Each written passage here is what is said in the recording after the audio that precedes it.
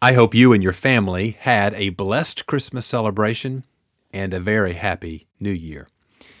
Podcast episodes post a week and a half after the date that I preach them, and usually for podcast listeners, this makes very little difference. However, during special occasions like Christmas, it is more obvious that the podcast episodes are behind. Last week's episode was the final Advent sermon that I preached on December the 24th. The following week, December 31st, I had the opportunity to hear a fellow pastor in our community preach, and so I don't have a current sermon for this week's episode. So I pulled one from the archives for you. In 2020, I preached through the book of James. This sermon, originally preached on August the 2nd of 2020, is the third sermon I preached from that book. The sermon is titled, Be Doers of the Word, and it's from James chapter 1, verses 19 through 27. I hope it will be a blessing to you. In fact, I hope that by God's sovereign timing, it's perfectly timed for what you need right now. In the next 2 weeks, I'll be preaching from Psalms, followed by a special sermon for Sanctity of Life Sunday. And then I'm excited to be returning back to 1 Timothy to finish that book. Now, without any further ado, here is the sermon, Be Doers of the Word, from James chapter 1, verses 19 through 27.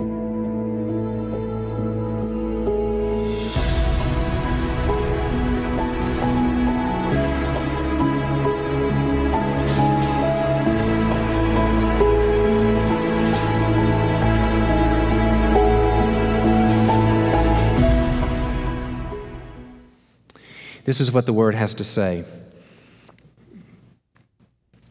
This you know, my beloved brethren, but let everyone be quick to hear, slow to speak, and slow to anger. For the anger of man does not achieve the righteousness of God. Therefore, putting aside all filthiness and all that remains of wickedness, in humility receive the word implanted, which is able to save your souls. But prove yourselves doers of the word, and not merely hearers who delude themselves. For if anyone is a hearer of the word and not a doer, he's like a man who looks at his natural face in a mirror. For once he has looked at himself and gone away, he has immediately forgotten what kind of person he was. But one who looks intently at the perfect law, the law of liberty, and abides by it, not having become a forgetful hearer, but an effectual doer, this man shall be blessed in what he does.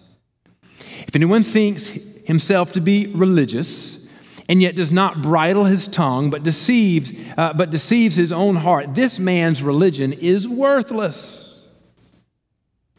This is pure and undefiled religion in the sight of our God and Father, to visit orphans and widows in their distress, and to keep oneself unstained by the world. So there are some things that when you're confronted with them, you immediately, your immediate impression is to think that it's not a big deal, that it's not something to really give much attention to, because it seems to be easy or simple or something that you have already accomplished. Now, we see this all the time in my household with my children. We'll say to them something like, "Did you remember?" or "Don't forget," and then we'll give a command after that. And they respond with a respectful, "Oh, I know." And then they summarily go off and don't do it. I don't understand that dynamic. So there's some things that all of us, when we're confronted with them, we don't give it much attention because we think it's easy, simple, or something that we've already accomplished. However, sometimes these things, with time and wisdom, what we've thought with our first assumptions were easy are proved with time and wisdom to be a greater reality, a more difficult challenge. What at first seemed like something that would require little or no effort would eventually demonstrate to be much more formidable challenge than you had ever imagined. And I think that's what's happening in this command with chapter 1. When I read chapter 1 of James and he says to us, be doers, not hearers only, my honest first blush approach is, got it. And I suspect that many of us in this room, when we hear that, that's our first approach to it as well. Check. I mean, you're here. You're in the room this morning. You're going to church. You went through all the effort to get up and gather your family and be in the house. Some of you went to Sunday school this morning. That's a double check. And so there's a sense among us, well, we're doing it. We're not just hearing it, we're doing it. I believe that this simple command to be doers of the word and not hearers only is much more difficult command to obey and much more costly truth to obey than we at first realize. Now, this is not to say that most believers do not have the desire to live out the word in their lives. I think it would be safe to say that the majority of you this morning have as an honest desire to live out the word in your life. But desire, listen to me carefully, desire alone is not a guarantee of doing. There are a lot of things that I desire that I don't ever get around to doing. Desire is not a guarantee for doing. James recognizes that there must be constant, conscious, and conspicuous effort made to demonstrate that our faith is more than a facade and is actually what is true and who we are. And so I want us to consider this passage in these three dynamics of faith: doing faith, practical faith, and pure faith. Now, the doing faith is the foundation, and then the other two sit on top as byproducts and as outgrowths of the doing. So let's begin with what he means by doing faith. And it comes right in the middle of our passage in verse 22, 23, 24, 25. So let's just turn our attention to those verses once again. In verse 22, he says, prove yourselves doers of the word and not merely hearers who delude themselves. And then he goes on and he says in verse 23, if anyone is a hearer of the word and not a doer, he's like a man who looks at his natural face in the mirror. For once he has looked at himself and gone away, he has immediately forgotten what kind of person he was. James calls us to be doers of the word. Now, what he's getting at here is that doing testifies to believing. Doing testifies to believing. I have often said that James's letter is a straightforward teaching on how to practically live out our faith. It's a very practical book. Now, for some of you, you'll appreciate that practical, simple teaching that James has. Others of you will struggle with it a bit. In fact, throughout the years, many have found James very helpful, but others have found it very difficult or hard to appreciate. Among some of the great luminaries of history, Martin Luther struggled with James, and you can appreciate why. He was pushing back against the erroneous legalism of the Roman Catholic Church. And so when he came to passages like this, where James encouraged us to be doers of the word, he struggled with how that connected with by faith alone.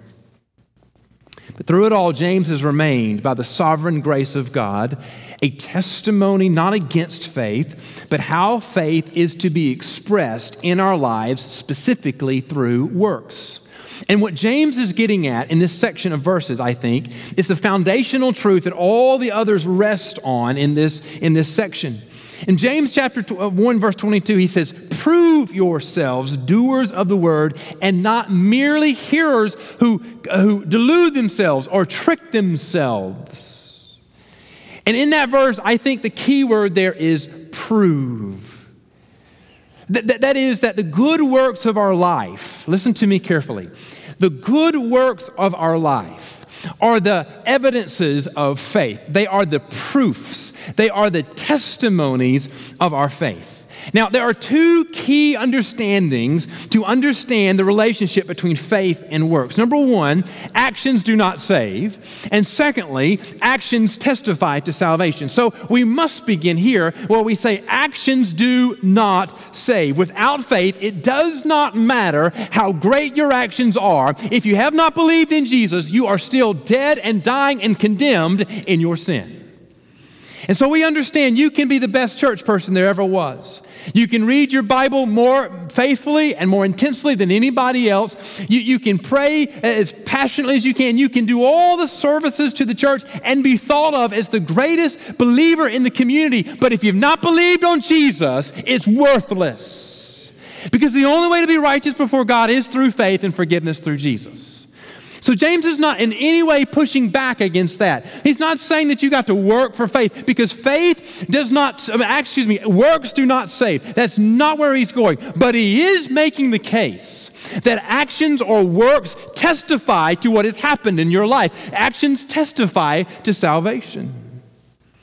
Actions or works testify to what is true about your life. If you in your yard go plant an apple tree, and that apple tree grows up and it produces beautiful, delicious apples for you and your family,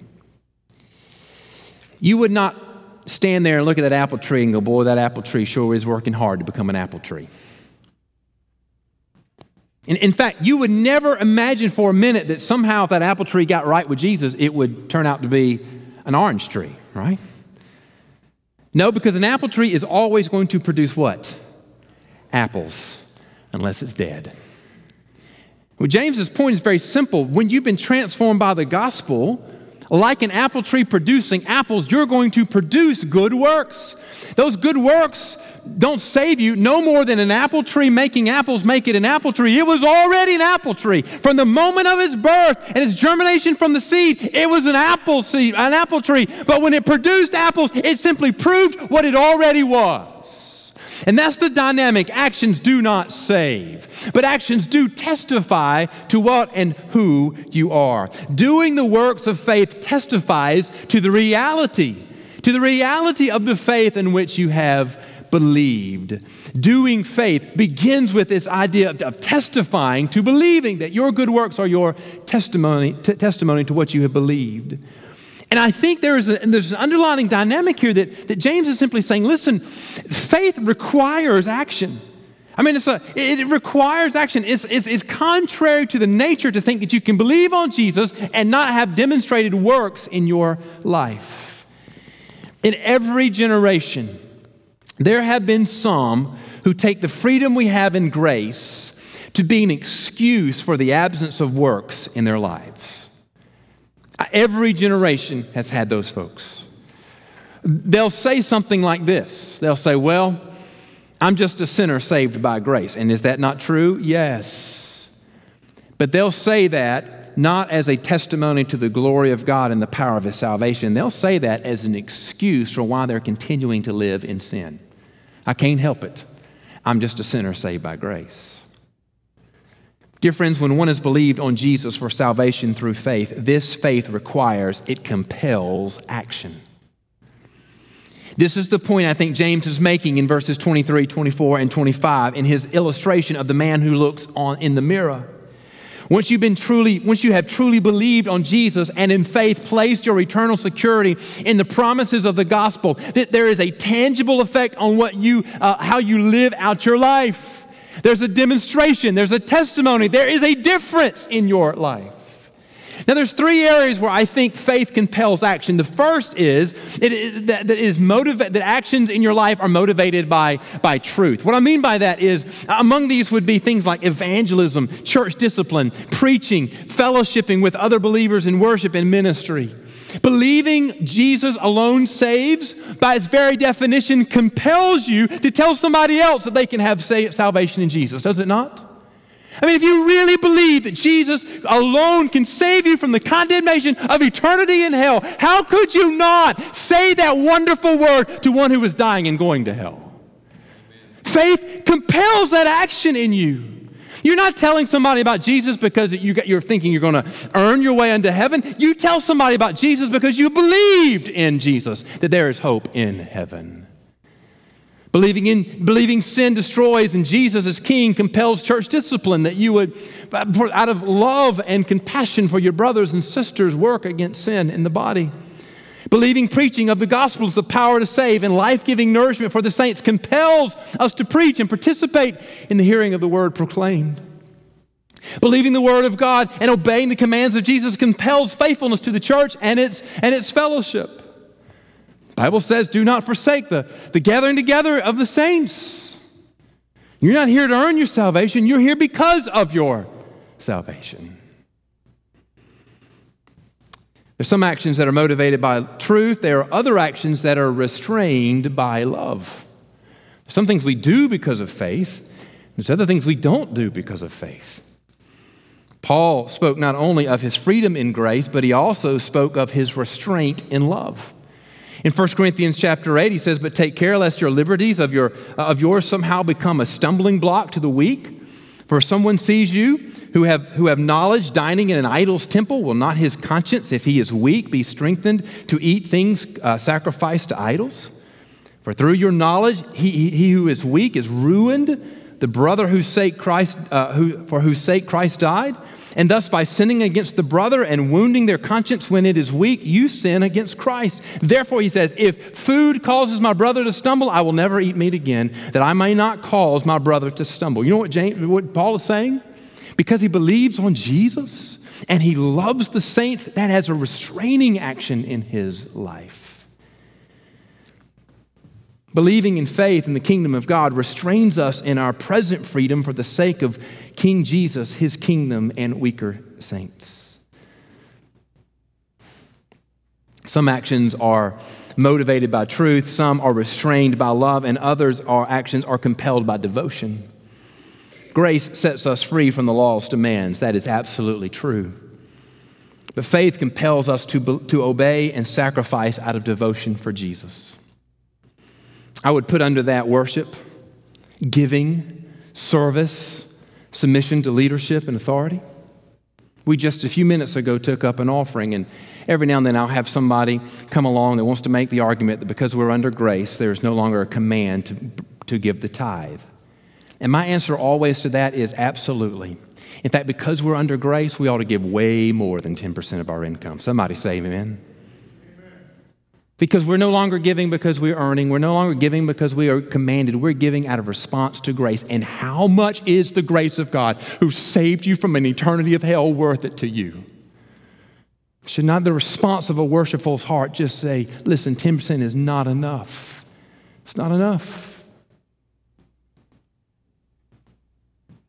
Actions are compelled by devotion, not by law's demands, but by grace's freedom. Oh, dear friends, faith is a testimony.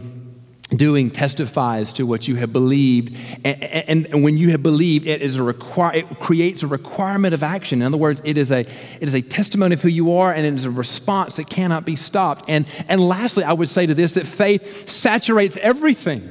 It saturates everything. Those who are merely hearers of the word have not had their lives transformed by the word. In our vernacular, we might say it this way. It went in one ear and it went right out the other. Meaning, they received it, they heard it, but the word had no impact upon their life. There are a couple of areas of our lives where the word transforms us. Our minds, our emotions, our heart's desires, and our actions. When you receive the word, it transforms your minds, what you think about, how you think, the worldview by which you see the world and how it is controlled. All of that is through the filter of the word of God. Our emotions are transformed. Now, I'll speak about this a little bit more in the next point, but faith saturates every level of our mind, our body, and our spirit, and that includes our emotions. What is included in there as far as what we love, what we hate, what angers you, all of that is to be saturated by what you believe and have trusted in Jesus for. And even our desires are transformed. What you long for, what you work for, what you give your life to is transformed by believing faith. James is saying that our actions are transformed. What we do is dependent upon what we think, what we feel, what we desire. And when these things have been transformed by faith, it is inconceivable that our actions would not also be transformed. It's a simple point that when everything in your life has been saturated by the gospel, when everything in your life has been saturated by faith, then the testimony of your actions will be the evidence of that truth in your life. Doing faith. Faith changes what you do. Now, there's a couple of other things that I think rest on that simple truth, and that is, first, this idea of practical faith. And I'll push us back up to the beginning of the passage that we read, verses 19, 20, and 21. Here, James says, my beloved brethren, let everybody be quick to hear and slow to speak. Now, by the way, if you checked out, that's some good practical advice. Somebody say amen. Brother, that'll keep you out of some serious trouble. Just take a pause before the tongue starts wagging. Be slow to speak, quick to listen, slow to anger. For the anger of man does not achieve the righteousness of God. Therefore, putting aside all filthiness and all that remains of wickedness and humility, receive the word implanted, which is able to save your souls. Practical faith. When you believed on Jesus, the testimony of doing is, in one sense, practical in that you and everything about your life is ruled by the Word of God. There's a reason why so many people struggle with James, and it's this point. Most are very comfortable with the discussion of being transformed by the gospel as long as the discussion does not get too specific or too close to home. The old expression comes up here, preacher, you done gone from preaching to meddling.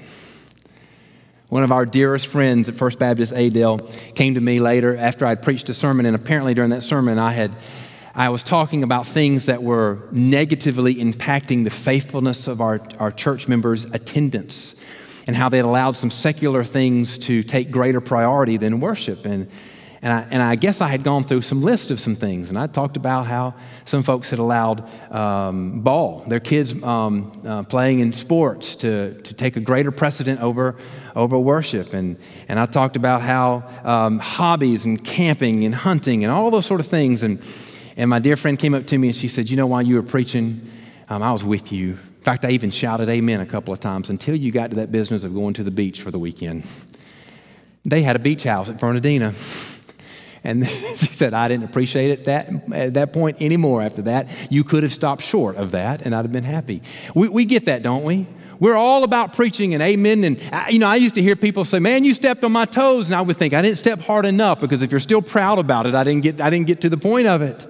We like it as long as it's hard preaching against somebody else's sin, but when it gets too close to ours, we get a little uptight.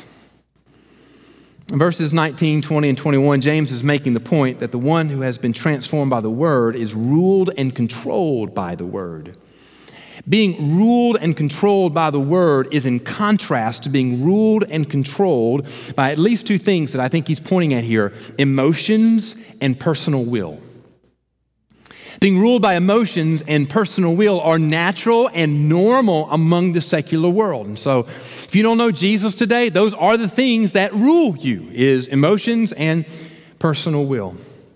Those who are ruled by emotions will excuse their out-of-control behavior by saying they were angry. You've heard people say they'll say the horriblest thing, the woundful thing, and they'll say, well, I hate that I said that, but I was just mad.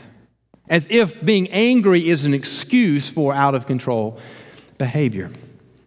I have heard unfaithful spouses excuse their sinful betrayal by saying they couldn't help falling in love with their mistress and falling out of love with their spouse.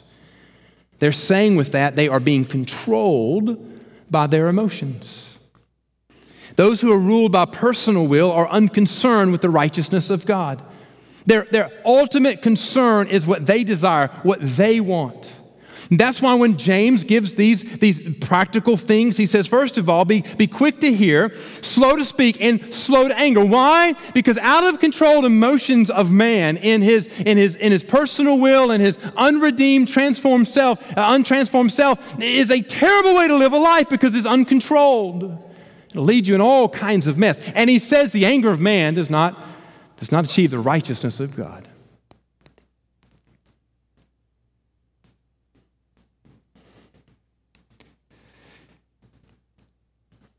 We must be ruled by truth and obedience. Those who have truly been transformed by believing faith are no longer ruled by uncontrolled emotions and selfish desires and personal will. The evidence of one who has been transformed by believing faith is that every part of their life is ruled by the Word of God. Now, James points here to two practical expressions of this truth: uncontrolled anger and uncontrolled sin. Now, let's be clear. I want to be careful here. This is not to say that a true believer never gets angry. Amen. Doesn't even mean that a true believer never loses their cool from time to time. Now, we understand that when we do, we don't achieve the righteousness of God, but it's not to say that that has ever happened to you, then somehow you're not saved. In fact, the problem with saying that is that would disqualify almost everybody in this room and everyone in this room that has young children. Somebody give me an amen on that one. Because if you got young kids in your house, they will press you to a moment that uncontrolled anger will happen at some point. And this is not to say that a true believer never struggles with sin. Even a continuous struggle with a particular sin. This would disqualify everyone in this room. Listen carefully. The issue here is not the presence of these things in your life, but the authority of these things in your life. It's not the question of the presence of these things. All of us in this moment have failures where we get angry, maybe even lose control. All of us in this room struggle with sin. Some of those sins have been around for a long time, and there's a fight and there's a struggle. So it's not the question of the presence. The question is the authority of these things in your life. Are you ruled by your emotions, or do you obey God even when you don't feel like it? Are you ruled by your emotions, or are you ruled by God's word and you obey God's word even when you don't feel like it? That's the question of authority. Does sin remain unrestrained in your life, or is God's word and Holy Spirit constantly working to remove, and the old word would be mortify or to kill sin in your life? No doubt if we were to all give a faithful testimony today, we could all identify areas of sin in our life. The question is not that. The question is, are you working against that? Is God's Holy Spirit and word pushing back against that in your life? Or have you given away and given in to unrestrained, uncontrolled sin? The testimony of true faith is the Word of God reigns and rules over these things. Dear believer, in a practical sense, there's a lot of things you will do today as a testimony of faith that you don't feel like doing.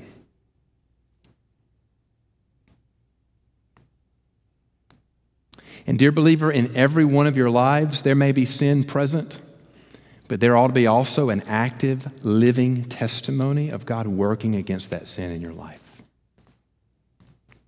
One last thing here, and that is pure faith. So at the very end of the passage, James says to us in verse 26 and 27, if anyone thinks himself to be religious and yet does not bridle his tongue, there he goes back to talking again, but deceives his own heart, this man's religion is worthless. This is pure and undefiled religion in the sight of our God and Father, to visit orphans and widows in their distress and to keep oneself unstained by the world. Now, when I read these two verses, what rings in my heart is a passage from the Old Testament from the prophet Micah, where in Micah chapter 6, verse 8, he says this: He has told you, O man, what is good and what the Lord requires of you, but to do justly, to love mercy, and to walk humbly with your God. I think that's the idea that James is getting at here, that we ought to do justly and to love mercy. In the final verse of chapter 1, he gives this definition of pure and undefiled religion. Now, you and I tend to avoid the word religion because it can be used for beliefs other than biblical truth. But our uneasiness with the word is not with the word itself. Our uneasiness is with the impure and defiled definition of the word. But James here is speaking of what pure, what true religion is. And he gives two elements of undefiled faith. Number one, he says we ought to visit orphans and widows in their distress, and we ought to keep unstained by the world. I believe these two elements parallel well with what the prophet Micah declared that God required of us: to do justly, to love mercy. James tells us to visit orphans and widows in their distress. Now, these two demographics in the day of James were the most vulnerable and often subjects of unfair, abusive, and a treatment, and their suffering was destitute. They really had no way of escaping. And his command here is to visit is not what we might use as the word visit. He's not saying what you ought to do is on Tuesdays and Thursdays go by and have a cup of coffee and visit some orphans and visit a few widows. That may be fine, but that's not what he's getting at here. His command to visit in their time of distress is to recognize their suffering, to see them, to work to protect them, to work to provide for them, to defend them, to support them. People who have no political power, economic power, social influence are often, in every generation, in every time, legally abused because no one speaks up for them. They're often treated with disregard and contempt because no one is concerned for their well-being. This is the natural way of the world. That was normal in James' day, it's normal in our day, and until Jesus comes back, it'll be normal in everyone's day. The testimony of true faith is that justice is given to those who have no voice or political power, who can do absolutely nothing for you. The testimony of true faith is that mercy is shown to those who can do nothing for you and who have been overlooked by the world. Do justly, love mercy, and walk humbly with God. Humility before God recognizes your sin and God's glory. The one who has been truly saved from sin by the blood of Jesus will both rejoice in salvation and long not to add any new suffering to Jesus. The one who has been truly saved will not boast in their own righteousness, but will humbly acknowledge that all glory and honor is due to God alone. So what does, in practicality, it look like to walk humbly with God? James says, put away evil. Pursue righteousness. It's a testimony of faith that you're walking humbly with God, that you are putting away evil, pursuing righteousness. The name Robert Courtney may not ring a bell with you. But if you lived in Kansas City, you probably knew his name very well. Robert Courtney was a son of an itinerant preacher, traveling preacher. He was a well-respected deacon at the Northland Cathedral Assembly of God Church in Kansas City. He was a very successful pharmacist in the area. From the outside, he looked like an upstanding citizen. People really respected him, loved him. He was always dressed well. He presented himself well. To his patients that came into his pharmacy, he just seemed to go the extra mile to take care of them, to provide for them. In their economic distress, when they couldn't afford some of the very expensive medications, he would often cut them a deal or provide them for them, sort of a workaround insurance and all those sort of things. And if you'd ask almost anybody about him, they would have said he was a really upstanding, well-respected, godly man. He sang in the choir in his church, and he was generous. The church that he was a member of and a deacon of and a choir member of was starting a building campaign, and it must have been a pretty sizable one. He pledged a gift of a personal gift out of his for $1 million to the campaign. That's a nice gift, is it not? By the way, we just put a roof on. If you want to make a contribution of $1 million, I'll take that today. From the outside looking in, Robert Courtney seemed to be a good church member, a trusted professional. But in 1998, some people began to notice discrepancies between the amount of cancer drugs he bought and the number of prescriptions he filled. There was an investigation, but it came to nothing, and life went on. But after some time, a couple of years actually, a suspicious nurse ordered some of those very powerful cancer drugs that have to be compounded, that Courtney had compounded. A suspicious nurse ordered some of those, and instead of delivering them to a patient, she first took them and had them tested. And to her horror and shock, they discovered that the drugs that he had given them were diluted by half and by significant portions. It so shocked the investigators that they thought there is no way that any person would do such a horrible thing. And so they ordered more drugs. And every time they ordered drugs from Courtney, they discovered that he was diluting them. When the investigation finally happened and they raided his offices, they found that he was cutting drugs like cancer drugs that are extremely expensive, where he could make a tremendous profit by buying a drug for one price, diluting it, and then selling it for an expanded price. But he was also doing the same thing for drugs that cost $5 and were earning him nickels. No telling how many people were harmed, thinking that they were receiving a drug that was supposed to bring to them health and healing. They're actually receiving not much more than saline and drugs that had been removed of all their potency. He went to jail, 30-year sentence. Just this past month, because of his own health concerns and COVID-19, he was up for being released early from prison. And you can imagine the people there in Kansas City absolutely reacted with a visceral response. There's no way this terrible man can be let out of prison.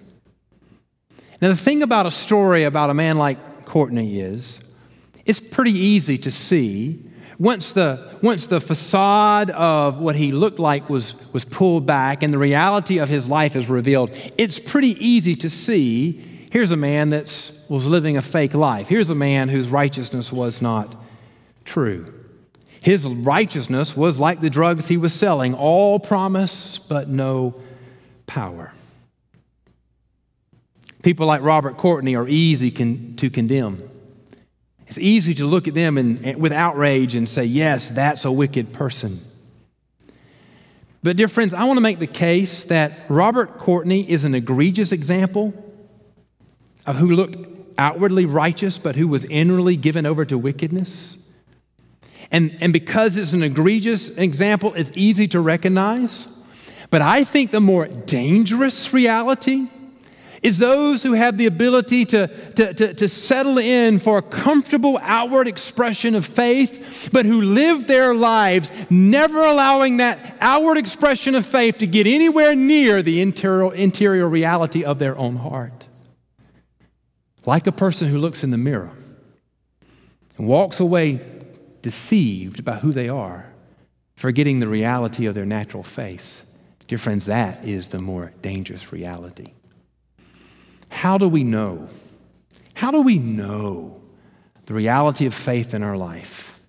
James says, be doers and not hearers only. When we believe, take God at His word, allow the implanted word that saves our souls into our lives and our hearts and our minds, it transforms everything. And the testimony of that transformation is we're not doing to be saved, but we are doing because we have been saved.